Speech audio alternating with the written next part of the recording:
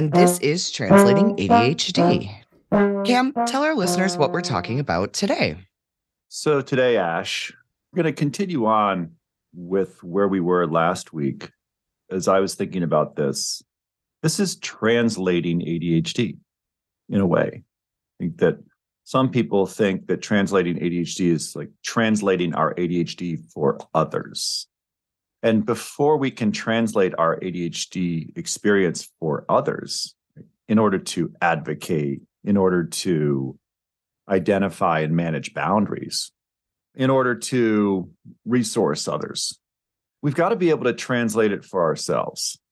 And that when we start to see the ADHD in play, and when we bring a fresh perspective to that experience, when we bring curiosity, when we bring presence, when we bring journey thinking, we are actually starting to change what is happening in our brain.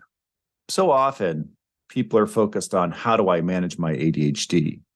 I think what we've been saying all along here is, how do I understand my brain better so I can optimize its functioning? Your brain is more than just your ADHD. And when you understand the processes that are going on beyond ADHD, right, dipping into the neuroscience, then you can start to tether to what is actually going on. So last week we were talking about and how our inner critic can fabricate these limiting stories. We shared 3 examples. You did a brilliant job of distinguishing experiences in those examples. And again, this sort of cause and effect where it is the story, there's emotions associated with that story. I'm not enough, or I'm not gonna share my opinion or just go with the flow, or, it's other people's problem. They don't get me. So what we did last week was sort of look at how the ADHD comes into play to influence that experience. And when we actually go and start to look at that, we start to introduce a different experience. We disrupt what is actually happening. And one of the things that this week we're going to focus on, one thing in particular that can really exacerbate that negative thinking, and that is the meaning maker.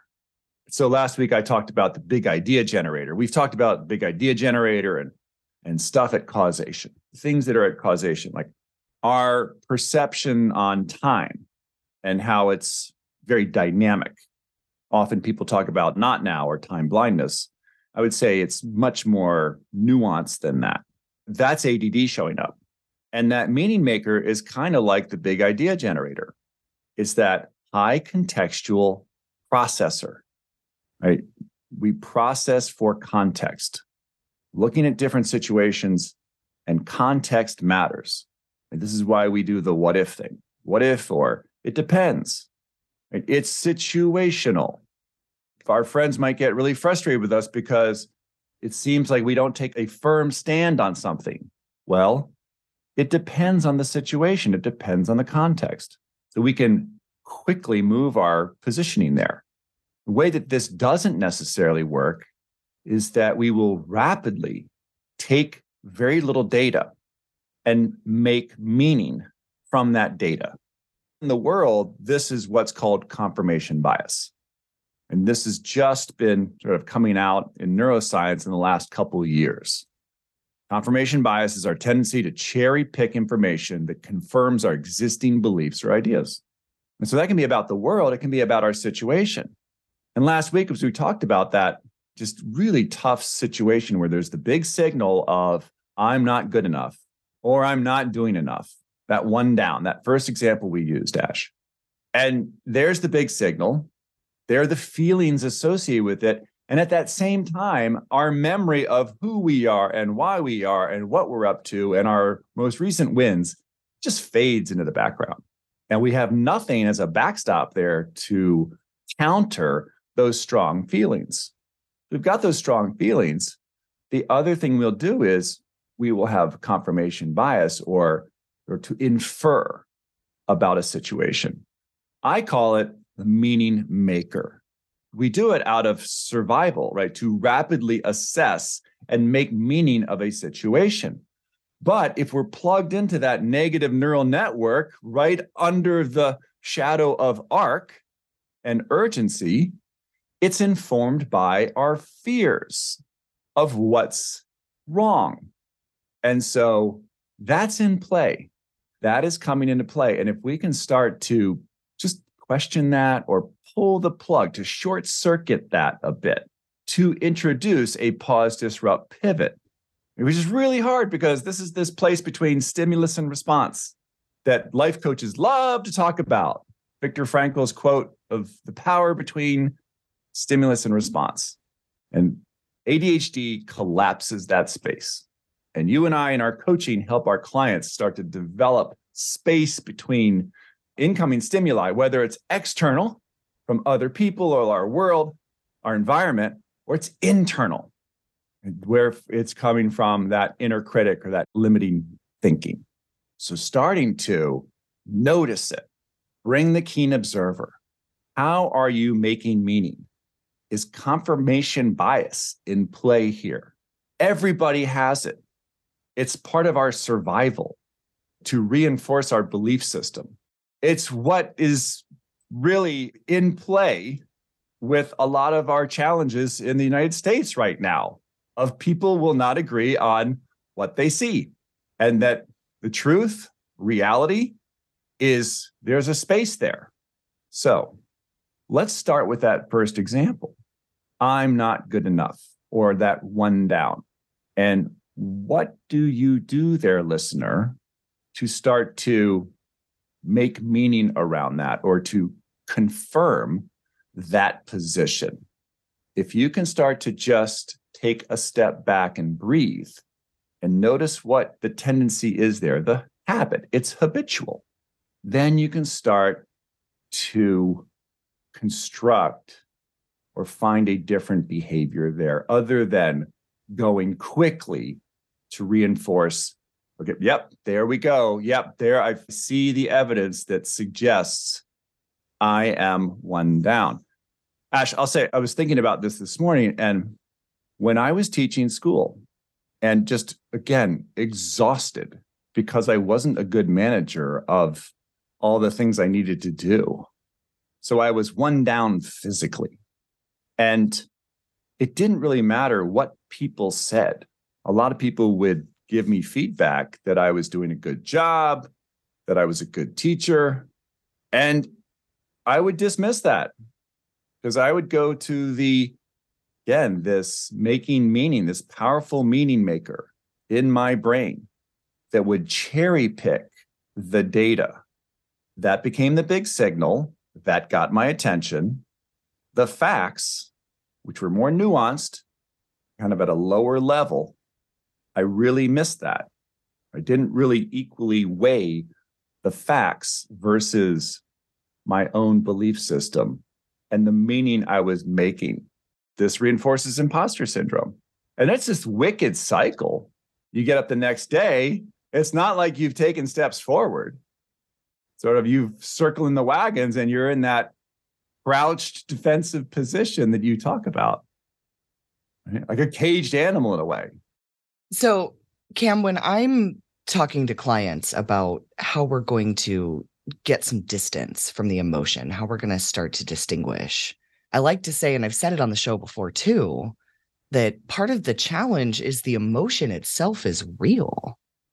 It's there, it's real in our bodies, but what we're attaching to it may not be so real. And so, Cam, I'm wondering if we can't look at your experience and kind of break it down. What was the emotion that you were having? What were you attaching to it? Let's start there. The compelling story was I didn't belong. Again, this compare, right? The compare. We have this ability to compare. We're looking at others. And when I looked at the other staff at this school, they were so impressive. They were so talented. They had multiple skills. Not only were they good teachers, but they had interesting lives and they like could play the fiddle and the dobro, just these talents that were just off the scale. And so that was sort of the I don't belong. And when are they going to find me out? When are they going to find me out? And so I'm having a visceral response back to that. Again, the emotion, it's a physical feeling that is real, but it is just a response to that story. And that's so what's so interesting is that even though the emotion is real, it's not the actual reality of the situation. I actually did belong, but there was that very compelling story. And it just sort of, again, allowed me to focus on a battle that didn't exist, Ash. It's sort of like Don Quixote and the windmills. And I think that this is what is really the shame. The big challenge with people with ADHD is it's finding the right battle to fight. So here I am fighting this battle of I don't belong. So therefore, I can't screw up. I can't make a mistake. Well, that's like right under the shadow of ARC, right? That fight flight center, always vigilant, always on guard, can't mess up. The emotion, back to your question, I think it's fear, shame, dread. So many people with ADHD, that we talk about the dread pirate and dread being there. Talk about with COVID and the last 5 years and the sense of and climate crisis and the sense of existential dread. That's a big one that is coming up more and more with my clients and is a part of our work is that bigger existential dread and how to deal and manage that with ADHD. Right. So part of it was fighting these windmills that actually didn't exist. So the emotions were very real, but all this energy and focus and bandwidth, Ash, bandwidth, all this bandwidth was going into this war that didn't really exist. It was confirmed in my fears. So ADHD puts the big focus on what's the big signal, what's the big threat. You got to just focus here and don't focus anywhere else. And guess what? So then I couldn't focus on building bridges and tethering to resources and, what's the good? What's possible? What's the opportunity? What's my purpose? Talking about purpose and sort of tethering to these other areas. There was no space for curiosity in that situation. And it was finally when someone really called me out, a peer coach called me out on this confabulation and construction of all of these stories of like, man, that sounds exhausting. I remember when she said it, it's like, that just sounds like hell. And really this question of like, why are you trying to think about what other people are thinking about you? Like, why are you trying to read their minds? They're going to think whatever they're going to think. And this was this whole understanding, my sort of first real understanding. Well, second, right? The first understanding of ADD was I had an awareness I didn't complete. The second awareness of ADD was there are things I can control and there are things I cannot control. And that's ADD, people. ADHD makes it very difficult to distinguish what we can and cannot control. This is Serenity Prayer Part 4, right? The wisdom to know what I can and cannot control. Yeah, I want to jump in and say probably some blame sponging going on here too. When we aren't distinguishing what is and isn't in our control, we're generally also not distinguishing what negative outcomes are a direct result of our actions and which ones are not. Yeah, definitely. So blame sponge and back to not having an understanding of my brain. Back to the beginning of our session today, our episode today. Not really appreciating. I had an ADHD diagnosis, Ash, but I didn't understand how it was showing up. And so what do? We fill in the blank. It's like blame sponge because I couldn't find a culprit. I couldn't understand like what the culprit was. Therefore, I assumed the worst. And again, assuming the worst is big signal, big drama. That's my focus. And guess what? Last week, you were talking about agency and choice. No agency, no choice whatsoever. So I'm bumbling and stumbling through until, again, that coach called me out on this. And just was that distinction between what you can and cannot control. So this is tethered to prioritization. I was trying to control all factors, right? I was having like this image police. I was like, well, if I can't do it, well, I got to at least try to look like I'm, faking it here. So that was my coping mechanism. How'd that work, right? How'd that go for you, Cam? But starting to see, okay, letting go, detaching from outcome of people are going to have their opinion. And if I can kind of quiet down that hypervigilant, seeking of, that little grimace that person's showing in their facial expression, it might not be directed to me. And realizing that sensitivity was really this sort of intuition, this hyper empathy for the world around me. And it was like, okay, I'm like a super sensitive telescope that picks up the most nuanced little things out in the world. And if I don't kind of take care of that, then I can get overstimulated with too much data. And then it kicks me over into this place that's just no fun. Yeah, I've said so often in recent episodes of the podcast that strength and challenge are two sides of the same coin. And for you, that hyper empathy is an amazing demonstration of that. It was absolutely a challenge in this one down place where every bit of negative emotion that you're picking up on, you're kind of sucking up into your blame sponge. You're crafting stories around that tiny piece of information that put you at the center somehow and at blame or at fault somehow. However, that very same thing, I would say, is one of the things that makes you such an excellent coach. And I get the privilege of seeing you coach quite regularly in our group coaching. So I've had experience of you coaching a number of different clients around tough topics. And there's a real safety that you can create for a person there by picking up and noticing those nuanced signals when they're there, when someone else is uncomfortable or afraid, or it might be difficult for them to talk about a topic. I think that's so interesting because I think sometimes coaching work can sound like we're going to learn more about your brain so you can have a different and better experience by just doing things differently. But a big part of coaching work is uncovering and tapping into strengths.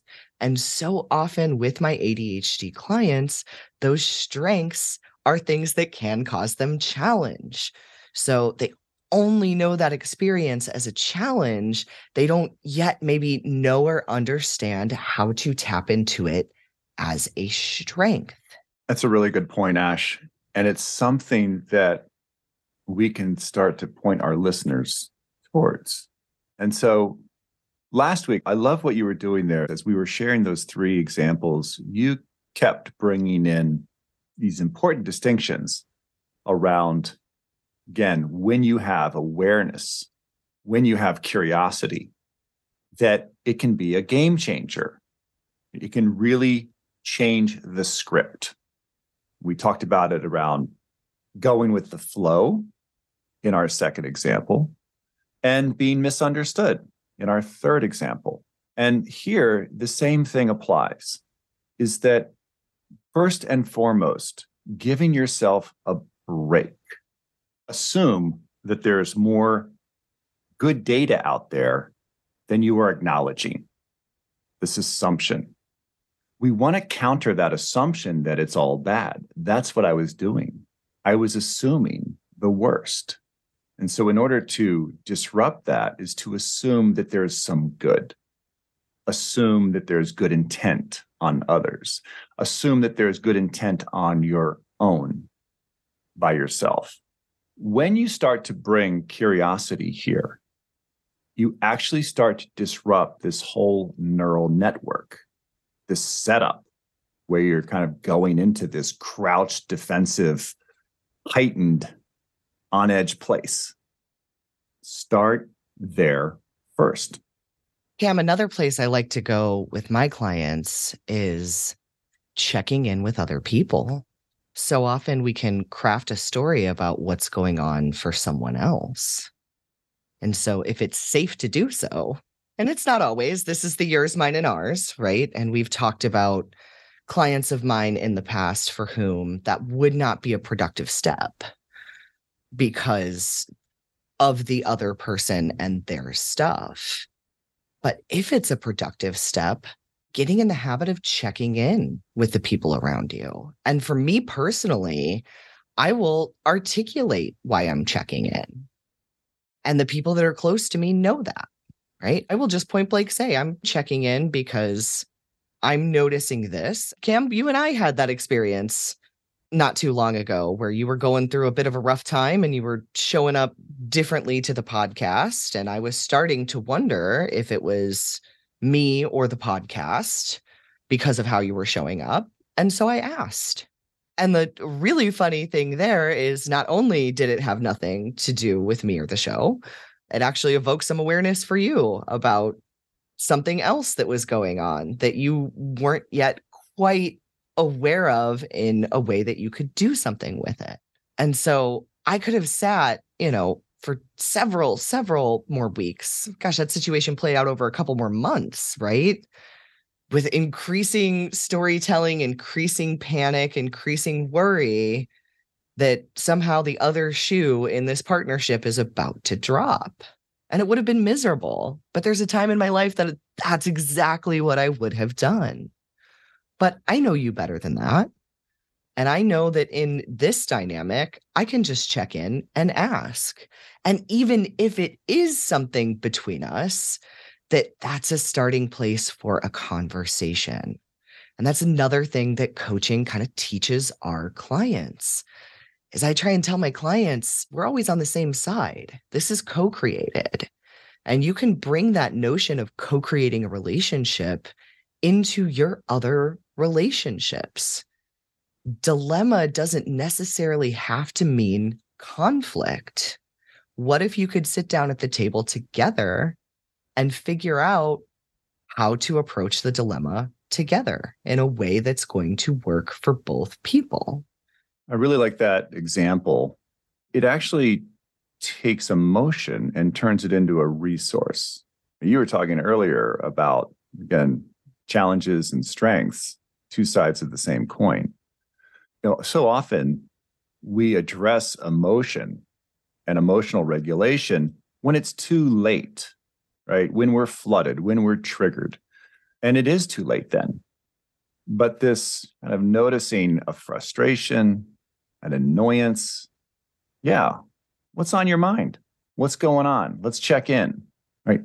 Recognizing if we're having this meaning maker that can be in play is to nip it in the bud and go seek the facts. What is going on for you? What is happening? And do that mine, yours, ours thing, which is distinguishing. Yeah, I agree. What that does is our brains want the context. And if we don't have the context, they're very good at filling in the context. Right. So, yes, I've learned to get the context, to let that thing, that little inkling, that little emotion, wherever it starts, that previously could have mushroomed out into a story, into a one down, into a recurring big signal. I've let that become an informer. There's something to check in on here. I do it with my clients too. I always tell my clients, if something's ever hinky on my side, I will bring it up and we will talk about it, even if I'm not sure what it is. And those are some of the most rewarding coaching conversations I have. 9 times out of 10, those conversations result in a stronger coaching relationship between me and my client. And that 10th time, the discovery is that coaching or coaching with me is not the right support for that person. And that's okay too. Once again, the beauty of co-creating is that doesn't say anything about me. I'm not firing them. They're not firing me. We've had a conversation. We've unearthed what's going on that was putting that thing in our dynamic that had my attention. And we've discovered something new for the client, that there is other work to be done that does not involve me. And that's okay too. All right, listeners. So we haven't made an ask in a while. So I'm going to go ahead and ask you, if you haven't yet left a review for the show, please do so. Those really help us out by letting other people know how we stand apart from other ADHD podcasts and letting people know that our show is worth giving a listen. So until next week, I'm Ash. And I'm Cam. And this is the Translating ADHD podcast. Thanks for listening.